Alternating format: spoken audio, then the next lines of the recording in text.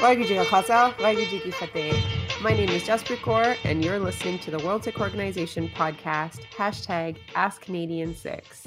I know you haven't heard from us in a while. We were busy with the federal election, but we're here today to provide some debrief and some commentary. You'll be hearing from myself and my guest co-host, board member, and newly minted Master of Political Management, Kirpa Kaur. And we're very excited to announce our new president, Tajinder Singh, will be leading our new millennial majority female executive over the next few years to work on all the amazing things that the WSO does. We'll also talk about the oh so exciting Don Cherry situation and give you some perspective from Canadian Six, because I assume that's why you're here, to ask Canadian Six what we think. And we'll share some of our thoughts and try and talk about why there was such a amazing and strong reaction from the Sikh community when Don Cherry made his comments about Remembrance Day. Welcome to the podcast, Kirpa Kaur. We've had your contribution on the podcast before. You've done research for us. You've shared stuff with us. And I'm so excited to have you here today because Jaskarn is off on new adventures, and hopefully he'll join us again in future podcasts. How are you doing this morning? Good. How are you? I'm good. So let's get right into it. You were very much a part of this election. I saw you on TV. You were giving an interview talking about Sikh interests in the 905. What was your experience in this election? And I'm especially curious because this is not just your passion, but also what you've studied and your life's work. So as someone who focuses on politics and political management, what's your feeling coming out of this election? I think this election was pretty distinct for me because I believed that it was going to be a minority government from the get-go. I just had the strong inkling that it would not go any which way, and that has a lot to do with how people feel about politics in Canada, how people feel about political leaders, and how they feel about their local representation. One thing that I was really worried about was voter apathy. I was really worried that turnout would not be there, and as somebody who works and studies in the political space, it's kind of disheartening when people don't use their democratic right to vote. But thankfully, we did not see that. But we did have a minority government, and we're going to see the impacts of that for the next, 2 to 4 years potentially. I think it was the same feeling in my home. We were watching the election results come in, and from the very beginning, I know we can't trust polls anymore, and there was all this speculation. But even on the day of, I was listening to the radio, and there were folks that were saying they were going to the polls and they still hadn't made up their minds. There was so much up in the air. There was a real question around Justin Trudeau as a moral leader and what that meant. And there was so much confusion that while I knew or felt that there was going to be a minority government, I was still a little bit, it felt like a little bit was still up in the air as the results were coming in. So I did kind of watch them with some hesitancy. And I completely agree with you. Voter apathy was a real risk. So the role of Sikh Canadians in the election was interesting because there is not one Sikh perspective. And I think we see this every time in elections, but we saw it now as well, where Sikhs were present in every political party. So we have 18 Sikh MPs this time going to the House of Commons, and they are coming from the NDP, they're coming from the Conservatives, and they're coming from the Liberal Party. And so you can definitely be a Sikh, and there's not one prescribed political party for Sikhs. What do you think this minority government is going to mean for Sikhs? So there's a lot of speculation and conversation around how these parties are going to have to work together to get things done, and how things are a lot more fluid when there's a minority. And do you see a role for the Sikh voice in that, or I'm trying to think if these Sikh MPs even would talk to each other or get along or do anything that might bring the voices of Sikhs forward. For sure. I think when you have a minority government, like you mentioned, there is you have to work together, unfortunately. In order to pass legislation, the Liberals need either the Bloc or the NDP in order to get their votes through the House. So historically, we've seen really great things come out of minority governments. We've seen things like universal health care and the Canadian Pension Plan. These are what we consider to be almost institutions in this day. Um, but when it comes to sick politicians, I think when it comes to their partisanship, unfortunately, often that comes first. And this is something that kind of bugs me in terms of the political space is that people have these labels on them and they unfortunately aren't allowed or cannot see past these partisan labels. So I think it'll be really interesting to see how the next 2 to 4 years go. And as you may know, that elections take place every 4 years, but typically minority governments don't make it that long unless they're able Mhm. to really work together. So there's a very real chance that we'll be at the polls again in 2 years. And, Jagmeet Singh has already come out and said that he's open to voting against the speech from the throne, which is the first confidence vote that they'll have later in early December. So if that confidence vote fails, we may be sent to the polls quicker than we think. We and minority governments typically do last around 2 years. They're not known for lasting a very long time. I'm hoping that right out the gate there won't be too many people trying to go back to the polls because I think Canadians would be very upset. But I also want to go back to this a little bit because I think having six present in a majority government didn't feel like we had Sikh representation in parliament. And I say that because I do hear a lot of people coming back with, well, you don't know what happens behind the scenes. And six being present at the table meant there was a lot of damage control and a lot of things didn't happen that could have happened. And we should be grateful. And asking me to be grateful for what I don't know is a weird political request. But what I do know is that we were put on the list of public safety threats as terrorists. What I do know is that Quebec passed Bill 21 banning people with overt religious symbols from being in public roles, and that the federal government didn't push back against that. And so I know that under a Liberal majority government, I'm definitely aware of the places where the Sikh MPs did not bring forward Sikh interests in a way that I could see from where I was sitting. So I think what's my question then to them and generally is what are you 18 folks going to do as Canadians, but as Sikh Canadians? Hmm. I totally understand that. And from the outside, it can be super frustrating. But that's where organizations like the WSO come into play. We're nonpartisan, we're third party advocacy, and you're seeing more and more importance of this advocacy when it came to the terror report, when it comes to Bill 21. Throughout the election, the WSO has been working with municipal governments to push anti-secularism bill resolution. So it basically the gist of the resolution is that Bill 21 or legislation like Bill 21 would not be allowed in their municipality. And some people want to talk about jurisdiction, but when we pass these types of resolutions in our cities where we have people of color, where we have overt religious symbols, we're getting Bill 21 within that conversation. So when it comes to these types of governments, especially in a minority government where lobbying will be increasingly important in order to get legislation through the House, that's where third-party advocacy organizations come into play. Agree with you completely. I think I've heard those conversations as well. What does it matter if, and shout outs to all the cities that did pass anti-Bill 21 legislation. I think Calgary started it and Brampton and Mississauga and a whole bunch of cities have come forward. And for folks that are listening maybe outside of Canada, the Bill 21 is within our provinces and that's where that fight is happening. But for municipalities and for municipal and federal government to push back, I think definitely has value.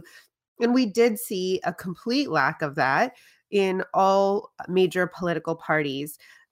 So what did you think? I mean, we all watched the debates and listened to the debates and listened to interviews. What was your reaction to the response by federal parties to Bill 21 or the lack of response by federal parties to Bill 21? I think what you said, secondly, hits the head on the nail. It was a lack of response on every single political party, and that's very disheartening as a Canadian Sikh. And it comes down to their justification for it is that Quebec is a battleground. They need those seats, so they're unwilling to touch the topic. And I understand political strategy. I understand wanting to win. We all want to win in life. However, when it becomes to these moral arguments, you need to take a stand.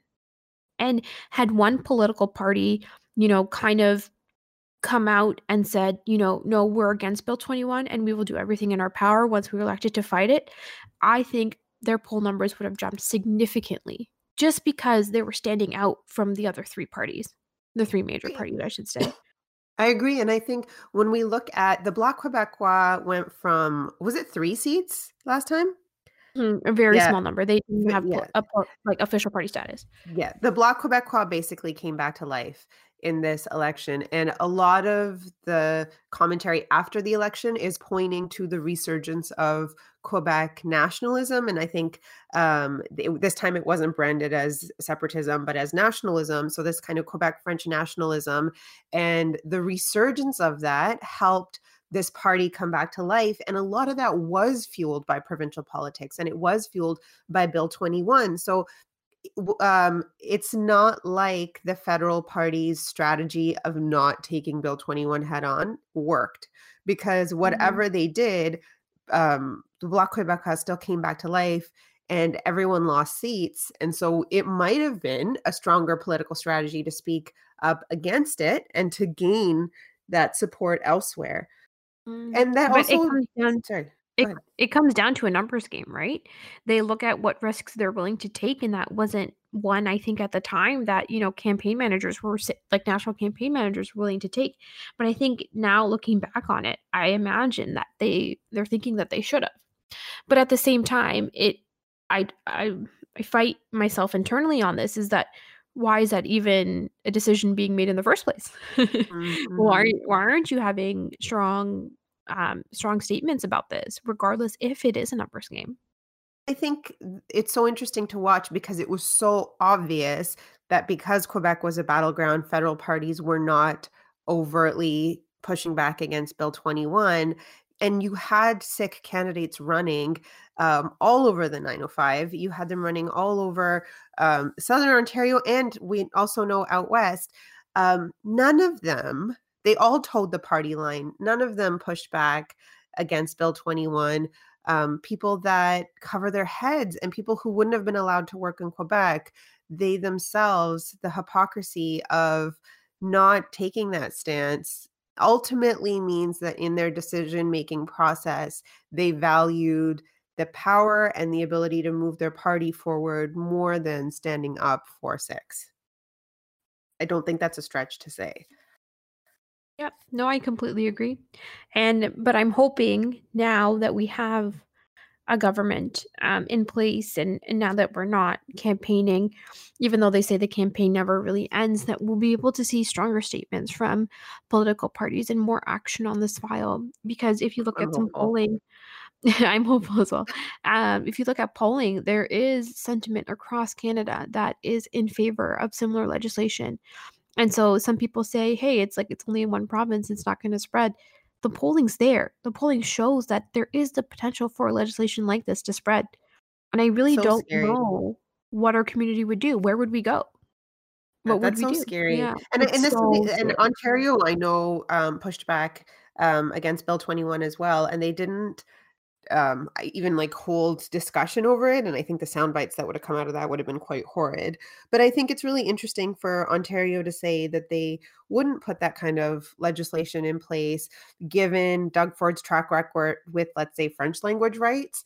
And really, what weight is Quebec even going to give Ontario's provincial government when Ontario's government doesn't show any respect for the rights that French folks in Quebec are asking for, and then to turn around and say, well, we push back against what you're saying now. It's interesting. But I also think that these are all the conversations that we're having, but there was this huge undercurrent of racism in the entire election. And be it the Black, I know we did a lot of, WSO did a lot of commentary during the election about Justin Trudeau's blackface pictures from when he was younger surfacing. Those are all issues that come out of a larger system of violence where there is so much racism in Canada, and we have a history of genocide against Indigenous folks, and we have anti-Black racism and a history of slavery. We have racism against people of color, some of it which is coming from, when you look at things like why we're called terrorists, some of that is coming from the federal government. Did you see a role that racism had to play in general across the whole election? Yeah, for sure. I think we really missed an opportunity to have a national conversation about racism.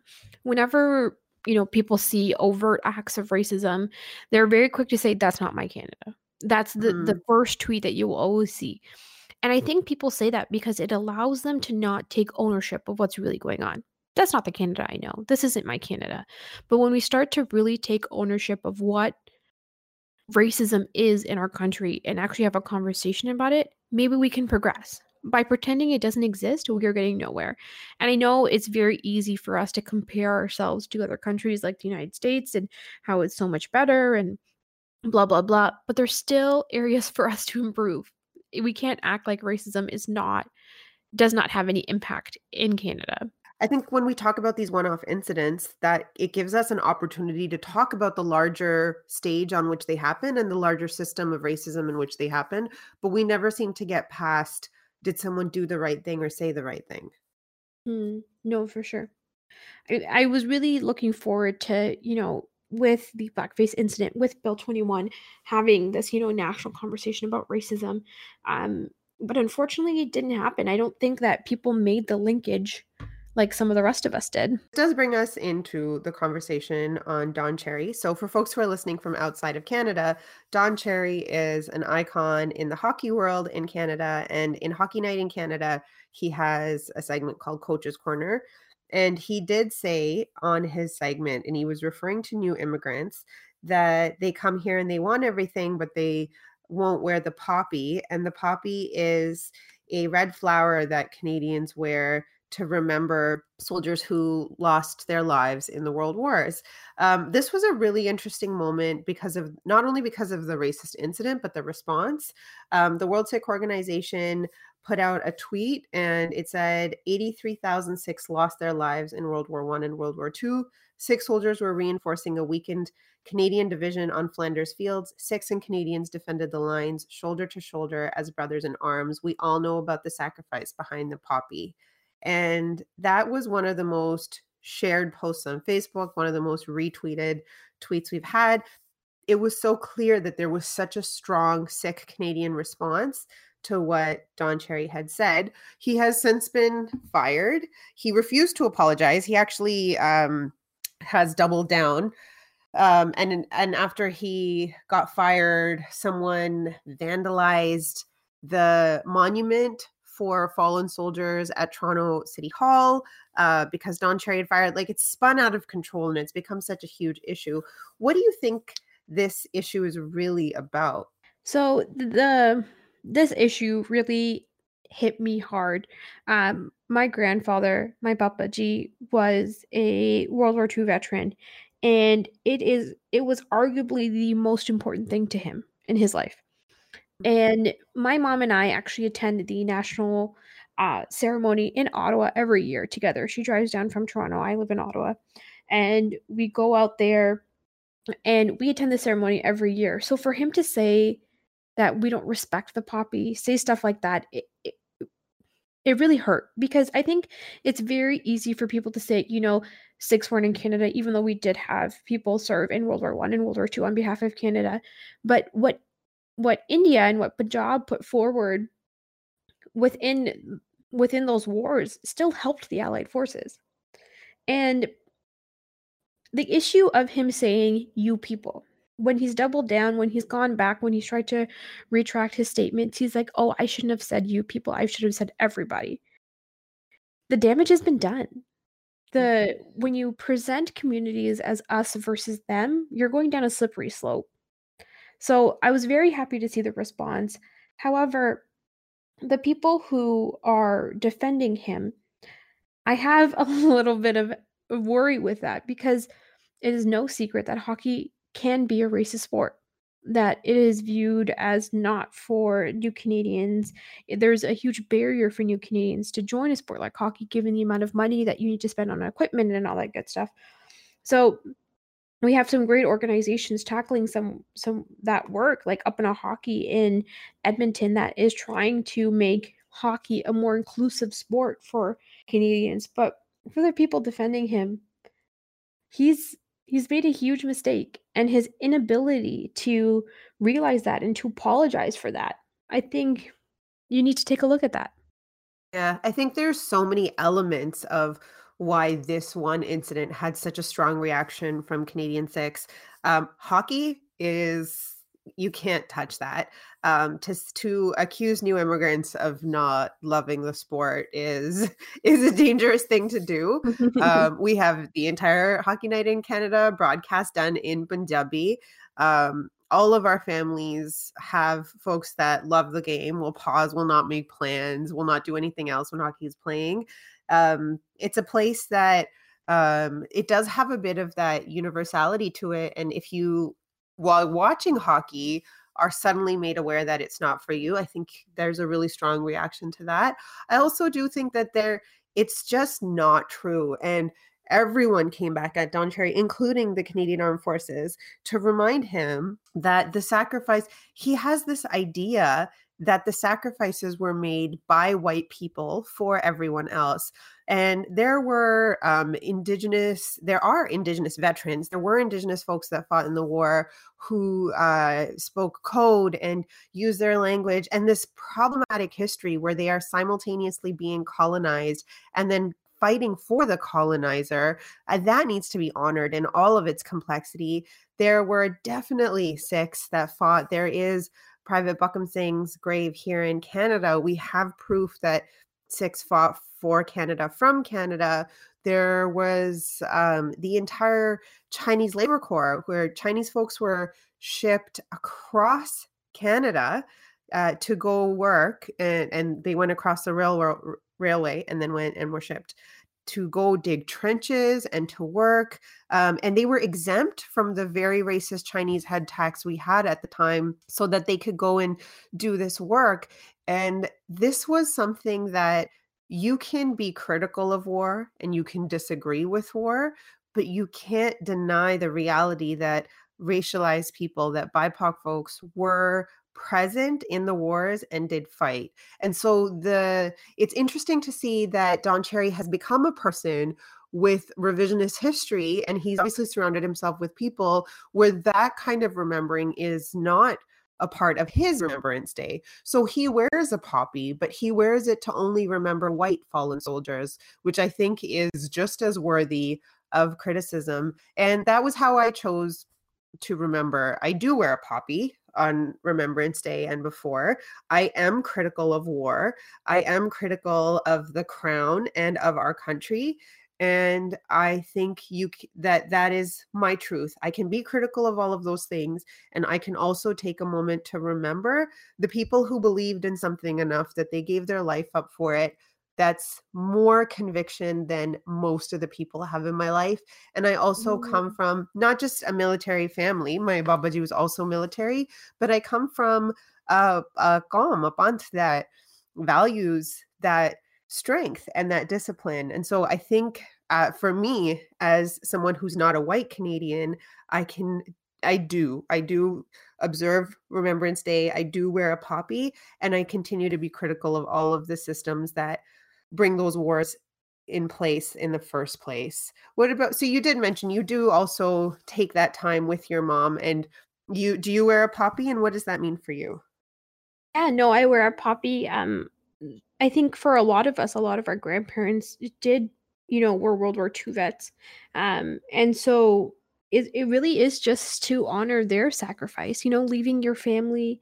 My Papaji left my BG in the bin by herself, with no kids. And he went off and he fought a war, and communication back then isn't what it is today. So you had no idea back then, if your loved ones were still alive. So it really is just to honor that sacrifice. But having gone to the national ceremony every single year, there was a significant change in language, and I just want to speak to that a little bit. They said something to the effect of we honor those Canadians who were not Canadian yet, Mm, or something to that effect. So they were honoring people who fought for the same things as Canada did, but just physically weren't here yet or never came here. And that to me was very powerful, given Don Cherry's comments, because it is so much more than just honoring one type of veteran. We honor all veterans. And they also placed a huge emphasis on those who had lost their battles to mental health, and were currently struggling with mental health, uh, the impact of mental health issues as a result of fighting in wars. And I also found that to be very powerful. So this like significant change in language over the past couple of years, is really reassuring to me in terms of the way that that people view this stuff. But unfortunately, Don Cherry kind of messed it up for me. he's gone, and I think if he had apologized, there would have been room for him to grow and change, and he didn't take on that opportunity. I think what he did do is present an opportunity for us all to re-engage in a conversation on why we wear them. And I know I've been far more vocal this November 11th about who I am and how I remember than I would have been in past years. So thank you, Don Cherry, for you used your national platform to do something race, and we are now going to use our platforms to talk about what that racism means. Welcome, Balpreet Singh, and thank you for joining us to do legal and media updates. Let's start with the legal updates. What's been happening with Bill 21? So in terms of legal updates, there's been a second group that has launched a legal challenge of Bill 21. So most likely the courts are going to amalgamate both the challenges into one big challenge. But all it does is it just moves the dates ahead. So while we were hoping that this was going to be heard in the spring, it's probably not going to be heard until late next year at this point. But the injunction for Bill 21, where it would be suspended until the legal challenge is done, that's going to be heard hopefully this month. So hopefully we'll get some clarification on whether it's going to be actually in effect until the legal challenge is done or not. But what is interesting is that cities across Canada have joined on the bandwagon and have passed motions and resolutions condemning Bill 21. So that includes Winnipeg, Calgary, Edmonton, Kelowna, and probably others that I'm forgetting, Winnipeg. So that's also been an interesting development. And what's been happening on the legal front with the operating room policy for sick surgeons? Can you share a little bit about that?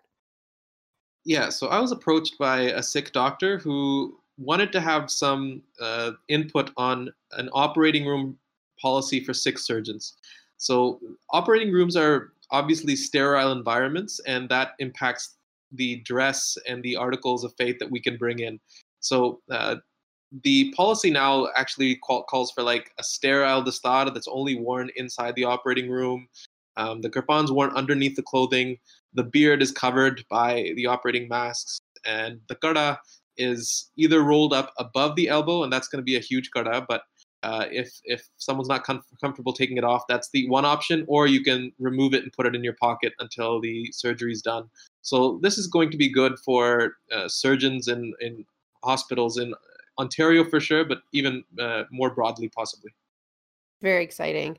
And can you share a little bit about the Manitoba Courthouse's Kirpan policy revision? Okay, so I think most people that know me know that courthouses and kirpans was the first case I took on at WSO. And that was because as a high school student, I was not allowed into Toronto courthouses. So that was the first case I took on as WSO legal counsel. And Manitoba's got an interesting history because it was a case called R versus Horty out of Manitoba that made it difficult for Sikhs to wear kirpans into courthouses. So this was a case of an assault within the Sikh community. So you had an accused whose lawyer asked the judge, so my client's wearing this thing, can he wear it? And the judge had no idea what a kirpan was. So he goes, can I see one of these things? And he actually invites one of the members of the audience to come up and looks at the kirpan. And then he decides, well, you can call it whatever you want, but to me it looks like a weapon, and it's a dagger, and a dagger is used for stabbing. He goes, I won't allow one of these things into a Canadian courtroom. And that was actually upheld by the Court of Appeal. So this was actually the law on the books, and it was an assault accused and a judge that really wasn't informed about what the significance of the Kirpan is. And interestingly, we've worked through now Ontario, Alberta, British Columbia, but we found out that courts in Manitoba still require that anyone wearing a Kirpan is escorted by a police officer or a security officer. And that's really actually quite stigmatizing. So I've been working with the Manitoba courthouses, the Manitoba Justice Department, to get a proper Kirpan accommodation. So that's something we're currently working on, and I'm hopeful that it'll be done quite shortly. You have folks that reach out to you from a variety of different ways. This final legal share, what happened with the rec room, how did you come to hear about that? So this came up on our Twitter feed. A young man went to the Rec Room, which is like a games type of establishment that's operated by Cineplex. This was in Mississauga. So he went in, and his Kirpan was seen by employees, and the manager came and told him that the Kirpan would not be allowed inside the facility. He tried to explain that it's religious, but they didn't want to allow him in. And when he said, Sikhs go to Cineplex and the Rec Room all the time, they go, well, that's probably because the Kirpan hasn't ever been seen before. So this was actually tweeted to us that, can you help? And we were able to get in touch with the young man that was affected right away. And we reached out to the Rec Room and Cineplex, and there was actually a big meeting that took place with their senior people, including Cineplex and Rec Room. And it was obviously, decided right away that what happened was very wrong. And we're working on training for Rec Room employees. But the young man that was involved has now also been invited back for a free night and also got an apology. So all's well that ends well, I guess. It sounds like a lot of the work that you do is legal, but a lot of it is just sharing knowledge and no legal action is required. It's just educating people. What would you say to someone who comes up in this situation? So like someone tweeted about it, or someone might have your number and know to call you, but what should generally Sikhs moving around Ontario and Canada who are wearing their kakars, what do they need to know about their rights to wear those kakars? Where can they wear them? Who can stop them? And when should they reach out for support? So the right to wear the kakars in Canada is pretty solid. There's been a lot of litigation that's taken place. It's very clear that an outright ban on any of the kakars is not acceptable. For example, the Kirpan's only banned in two places in Canada. One is prison, and the other is the Quebec National Assembly. And, what are we going to say about the Quebec National Assembly? It is what it is. But everywhere else, there cannot be a blanket prohibition. The only place where we're still getting some problems still is hard hats, for one, and secondly, gas masks with respect to Sikh men and the beard. So these are both situations that we've got cases we're working on, and we're trying to come up with a bigger solution. But just know that you don't have to be apologetic. You don't have to be nervous. You have a right to wear your kakars in Canada. And that's something that, our generation and the generations before us have fought very hard to secure. I think that's so important because sometimes people in positions of authority, even if it's someone at the door of the rec room, can say something and you'll question whether you have the right to be in that space. And it's affirming to hear that we can be in those spaces. Alongside the legal updates, you also do a lot of stuff with media. And we've had, since some of our listeners haven't heard from us since before the election, we've had quite a few interesting media moments and opportunities for the World Sikh Organization to engage with media. And the WSO is the foremost Canadian organization that handles media and providing responses. There's a couple of really interesting places that the WSO has shown up. I'm going to start by talking about what happened with Andrew Scheer's Bandi Chhod Divas tweet. What was going on there and what did the WSO do? So props to the Conservative Party of Canada that they were the only political party that did a specific Bandi Chhod Divas message for the Sikh community. They had a Punjabi version of it and an English version of it, and that would have been, positive, I think, overall. But the picture that they used was very confusing. So all of us that first saw it couldn't figure out what it was. It was, to some of us, a Polynesian fire dancer. To others, it was a voodoo doll. But it was clearly not a Sikh image. When we looked into it further, it turned out that it was an image of a Kerala Hindu festival where people dress up as Lord Shiva or something. So obviously it had no link to the Sikh community. And you had Sikhs that were tweeting to the Conservative Party saying, can you fix this image, that this image isn't really suitable for Bandi Chhor Divas? But it got absolutely no pickup. Like, there was no reaction for 48 hours. And we as WSO, we tweeted it as well, saying that, the image isn't appropriate. So at this point, it sort of became a news story, and we kind of had to call out the Conservative Party for just not being sensitive. I mean, imagine if for Hanukkah you saw people put in an image of a Christmas tree. Like, it's just unthinkable, and you would obviously want it to be corrected right away. So similarly, we wanted this to be corrected, but it only got corrected once it became a media story. There's so many places where the Conservative Party could have acted differently. And I know that the WSO's approach wasn't immediately to go to the media. It's interesting to hear that they didn't respond when Sikhs were saying that to them in real time. So there's a couple of other issues that have come up in the media, one of which was during the election, the way Jagmeet Singh was confronted by racism once. And one of them, he was confronted with it multiple times. One of the more overt cases being a man in Quebec that came forward and said, if you would cut your turban off, you would look more Canadian, which if you actually follow to the end of the clip, he actually says he's going to vote for Jagmeet. What was the WSO's response to that? Jagmeet Singh's involvement in this election was really a watershed moment because it gave an opportunity for the rest of Canada to see what it's like to be a Sikh. Or even just generally a person of color living in society today. A lot of people didn't even know that incidents like this could happen. Like, racism is still a lived experience. So whether it was Jagmeet Singh's reaction to the blackface controversy, or when he's approached by someone that tells him to cut off his turban, it was a moment, I think, that really taught people a lot about our experience today. So when we were approached by the media, we said that, this is not unusual for Sikhs to, go through. We thought that Jagmeet Singh took the high road, but I mean, what if he really did lose it, saying, get out of my face, this is inappropriate. I think he had no option but to take the high road. But, it's not something that naturally someone should be expected to bear with such forbearance. But we were, very happy that the rest of Canada got an opportunity to see this. And we were able to tell the media that this is a lived experience that Sikhs still have to go through every day here in Canada. I also want to give some shout outs to other WSO folks who had a role in media coverage during the election. So Amrit Kaur is the face of Bill 21 and the fight against Bill 21. And she is a national board member. She speaks French and English and Punjabi. Kirpa Kaur, also a national board member, did interviews representing Sikh interests from the 905. You yourself were a part of coverage. Jaskarn Sandhu wrote op-eds and did media coverage as well.